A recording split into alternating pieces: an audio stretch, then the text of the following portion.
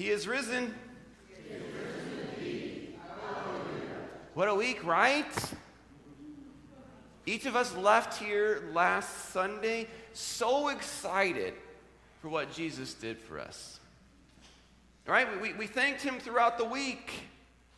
And we thought, wow, this is so amazing. This is so awesome. I just can't stop smiling and thinking about what he did for me. And we were left wondering, how come people don't get it? How are they not on fire? How are they not filled with joy and excitement? How are they not out there like us telling others and living every day for Jesus? Then we were like, oh yeah, it's back to reality. Just after last week, right? Back to school. Back to work, back to retirement, back to practices, back to normal. And so often normal is what? Yeah, remembering on Sunday what Jesus did, but the rest of the week, sometimes it becomes back burner stuff. So often what normal is actually forgetting what Resurrection Sunday is all about. Yes, I too, when I was putting this together, was feeling the sting of those words. Maybe you're not, but I was. But we have to remember, right? We were talking about this last week. We need to remember why Jesus came. We need to remember that Jesus Christ came to die for all your sins and all mine. We've got to remember that Jesus Christ came to save us from death. Jesus Christ came to rescue us from the devil. And now, because of that, we are freed.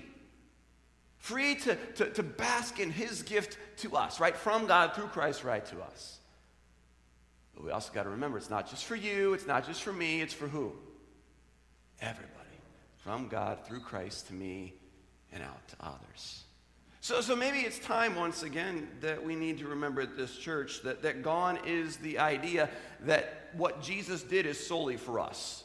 I mean, you've heard it now for almost 7 full years. So gone is that idea. Gone is also just being okay with sitting here on Sunday morning and just basking in how great this is.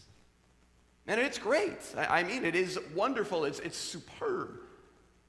But friends, we once again need to remember why we're here. You are supposed to be here right now.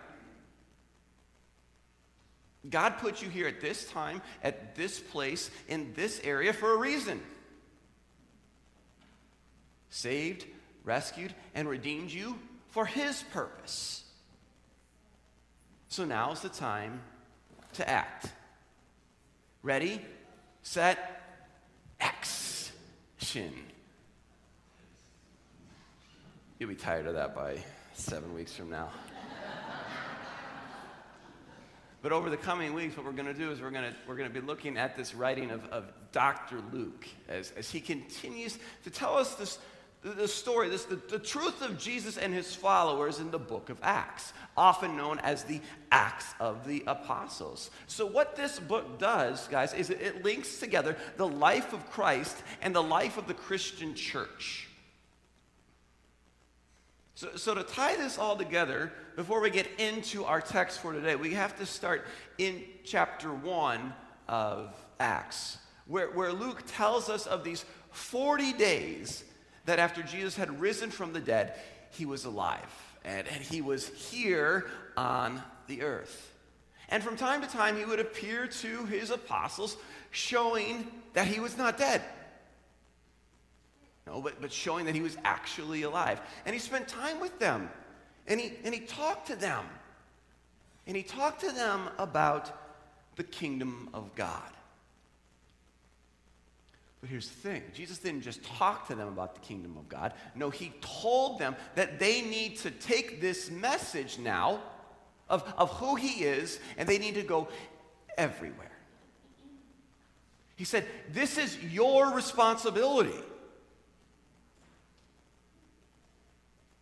This is why he chose them. This is why he trained them. This is why he equipped them. This is why he forgave them. This is why he died for them. This is why he rose for them. To take this truth everywhere. Because you see, the disciples were no longer just disciples. They were no longer just followers. They were no longer just learners of Jesus. No, now they were apostles of Jesus. That meant they were messengers. That meant they were missionaries of Jesus. Scary, right? I'm sure those disciples, those apostles were scared. But Jesus, as he always does, quickly puts an end to that feeling of being scared. He tells them right away in verses 4 and 5 that they were to not leave Jerusalem, okay, until the gift arrived. Oh. The promised gift arrived. And in just a few days it arrived. So you got him thinking, right? What again is this promised gift? Well, we know the rest of the story. We'll get there next week. But that Holy Spirit, the Holy Spirit was to come upon them. And because the Holy Spirit was to come upon them, that is why they were to keep going. That is why they were then to keep carrying Jesus' name. And so that brings us to our theme verse that you're going to hear throughout this entire series. So if you have a Bible or a Bible app on your phone, you might want to mark it. You're going to come back to it a few times. Acts 1:8. Acts 1:8 says this. You will receive power when the Holy Spirit comes upon you. You will receive power when the Holy Spirit comes upon you, and you will be my witnesses. You will receive power when the Holy Spirit comes upon you, and you will be my witnesses, telling people about me everywhere. You will receive power when the Holy Spirit comes upon you, and you will be my witnesses, telling people about me everywhere, in Jerusalem, throughout Judea, in Samaria, and to the ends of the earth. After saying this, Jesus was physically taken up into heaven. The ascension. He's gone.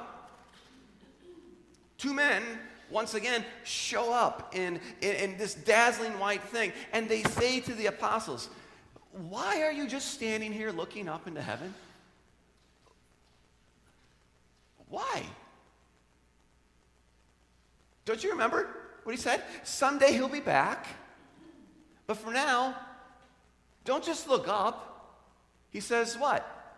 Go. He says, act. Remember what he just said. So that's where we pick up our text for today. The apostles have watched Jesus ascend, and the angels told them to stop just looking up and go back and do what he said. And so that's what they did. They started their half-mile journey back to Jerusalem to wait for the coming of the gift. So they get back, and they get back into this upper room where they were earlier, and you know what they did? They prayed. They prayed, and then they waited.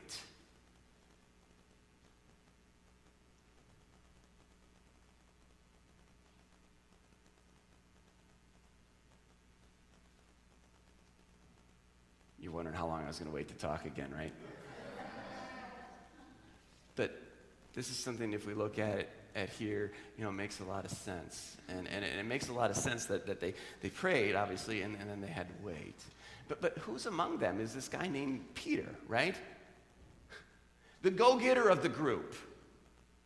The guy with the drive to go, especially now, right? Because he's been restored by Jesus. And then with him you have the other 10. Got Mary, the mother of Jesus, several other women, and the brothers and sisters of Christ were there as well. They're all there waiting and holding a prayer meeting. They were there waiting and praying until the Spirit shows up. So I think, friends, here's one spot we can pause and just learn a little bit from the apostles. When you face a difficult situation, an important decision, a confusing dilemma, what's your natural response? Do you just barge right in? Do you rush into the work like a bull in a china shop and hope it all comes out the way that it should? Or do you slow down and wait and pray? Do you make that first step prayer for the Holy Spirit's power and guidance? So they're up there praying and waiting, and eventually they come down because all the other disciples have showed up too. There's about 120 of them, right? So they come down and they're in this area around the house, and the scripture tells us that 120 believers in Jesus were there in this one place. And so as they gathered together out there, you know what happened? After all this praying and waiting, Peter stood up and talked. How do you know to do that? Well, probably through the prayer. Right? Probably through his time of prayer, God said, you know what? Now it's time that you stand up and you speak to these people and inform them what the scriptures say, that the scriptures had to be fulfilled. You know what this was? This was the first church meeting, voters meeting. Oh boy, right? What good can happen there, right? Things had to be discussed. Acts 1:16, that's where we pick it up. Acts 1:16 says this. Brothers, this is Peter talking, brothers, the scriptures had to be fulfilled, which the Holy Spirit spoke beforehand by the mouth of David concerning Judas, who became a guide to those who arrested Jesus. So notice this, the Holy Spirit spoke back here through David. So we go back to Psalm 41. That's where this is found. Psalm 41, verse 9. It says this.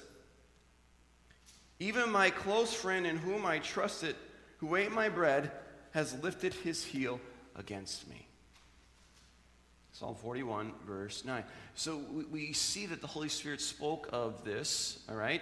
And then we continue on.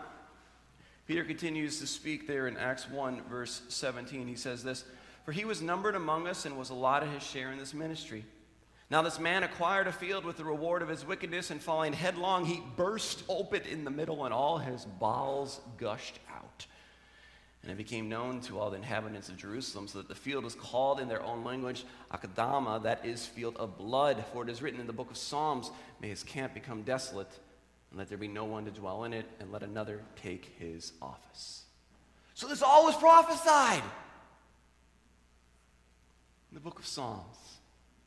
Now, I know there's a few of you that want me to take a lot of time and dig into this whole thing about Judas falling and his bowels bursting out on the ground and whatnot. I'm not going to take a lot of time, but what we understand is, Judas went and hung himself, is what Scripture tells us. So either the rope broke or the tree branch broke. That's kind of basically what we understand from this. But the important aspect of what this text is talking about is that they needed to have another person to take his office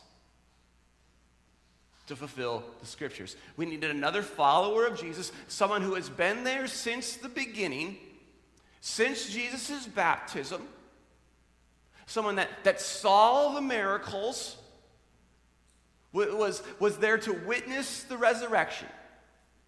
Someone needed to come from this group of people to take the place of Judas. All right, so now let's remind ourselves once again what the apostles have been doing. What are they doing? They're waiting and they are praying.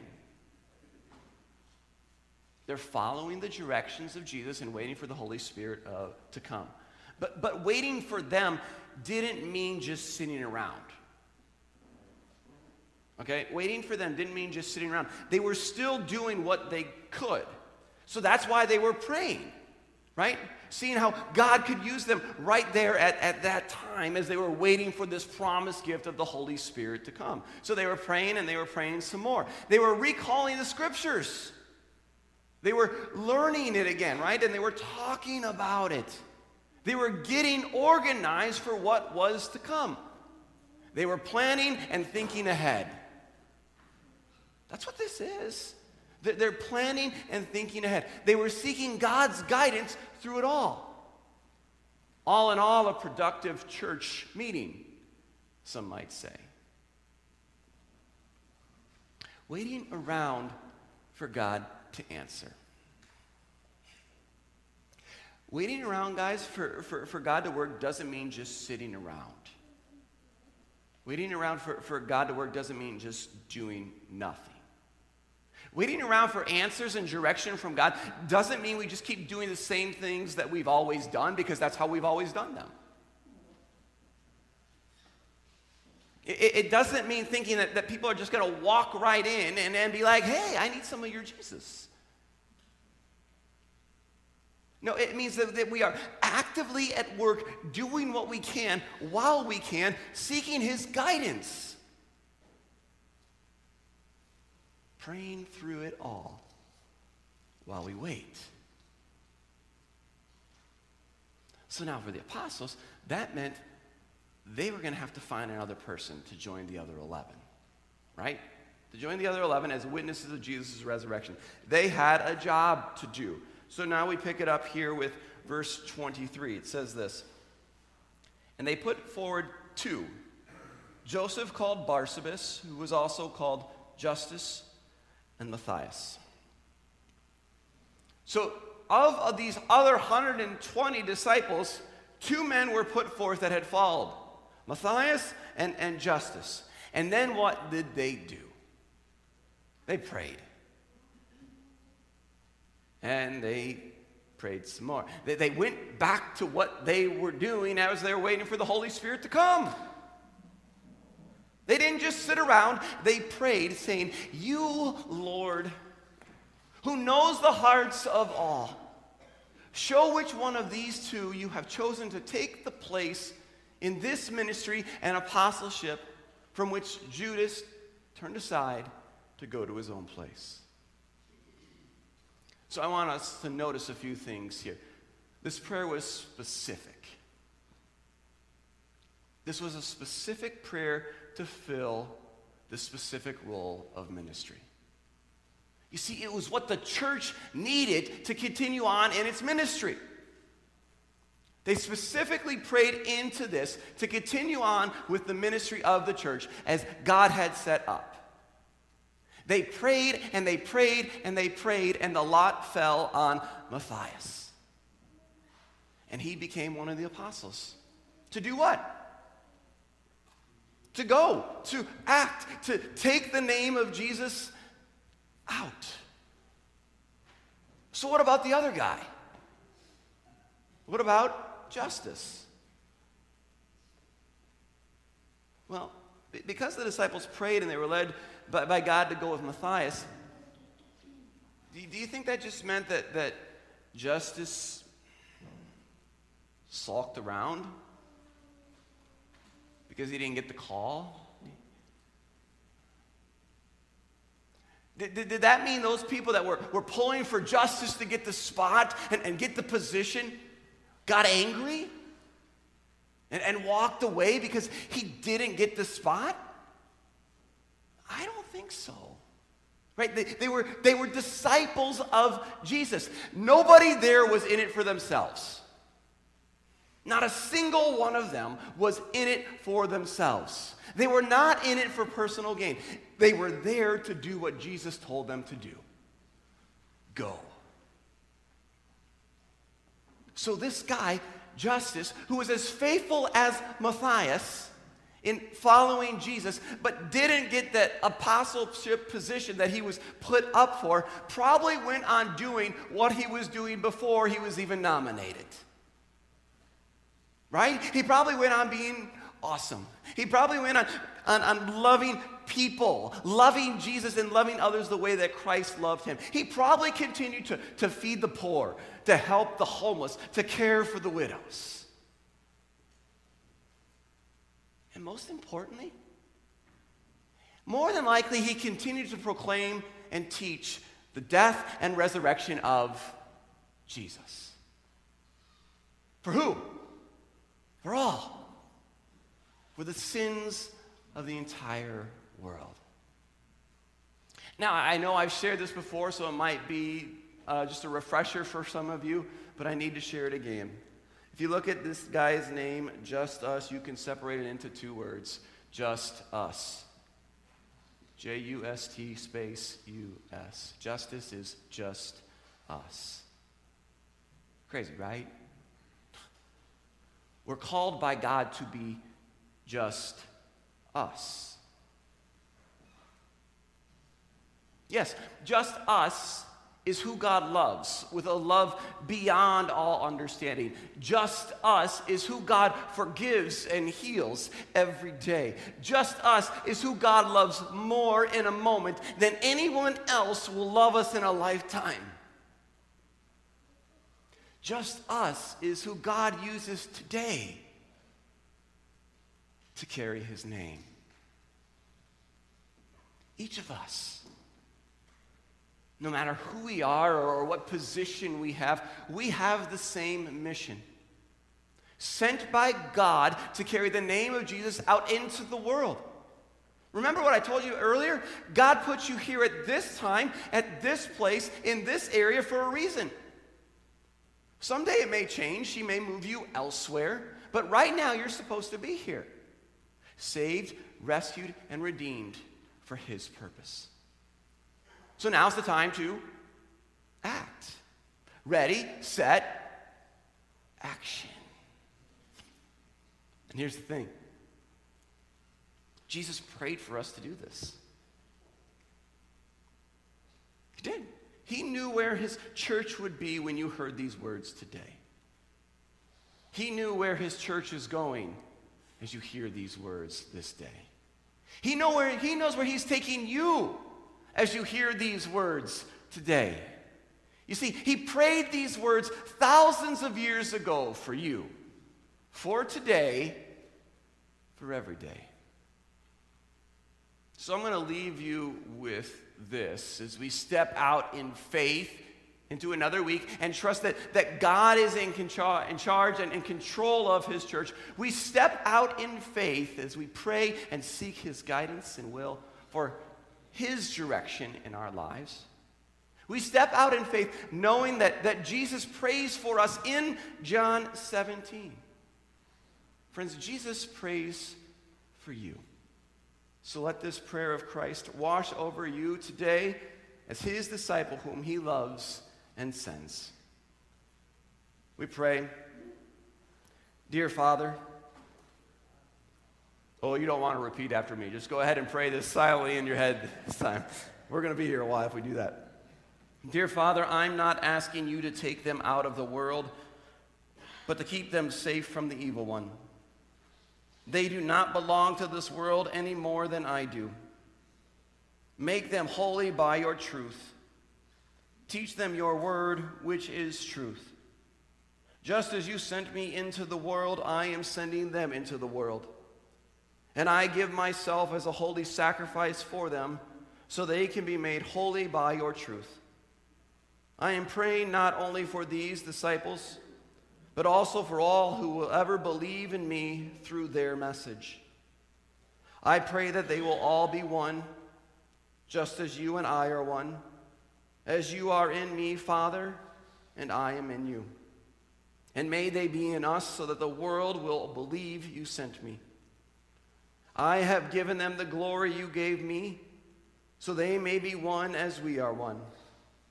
I am in them, and you are in me. May they experience such perfect unity that the world will know that you sent me, and that you love them as much as you love me. Father, I want these whom you have given me to be with me where I am. Then they can see all the glory you gave me because you loved me even before the world began. O righteous Father, the world doesn't know you, but I do. And these disciples know you sent me. I have revealed you to them, and I will continue to do so. Then your love for me will be in them, and I will be in them. Amen and amen.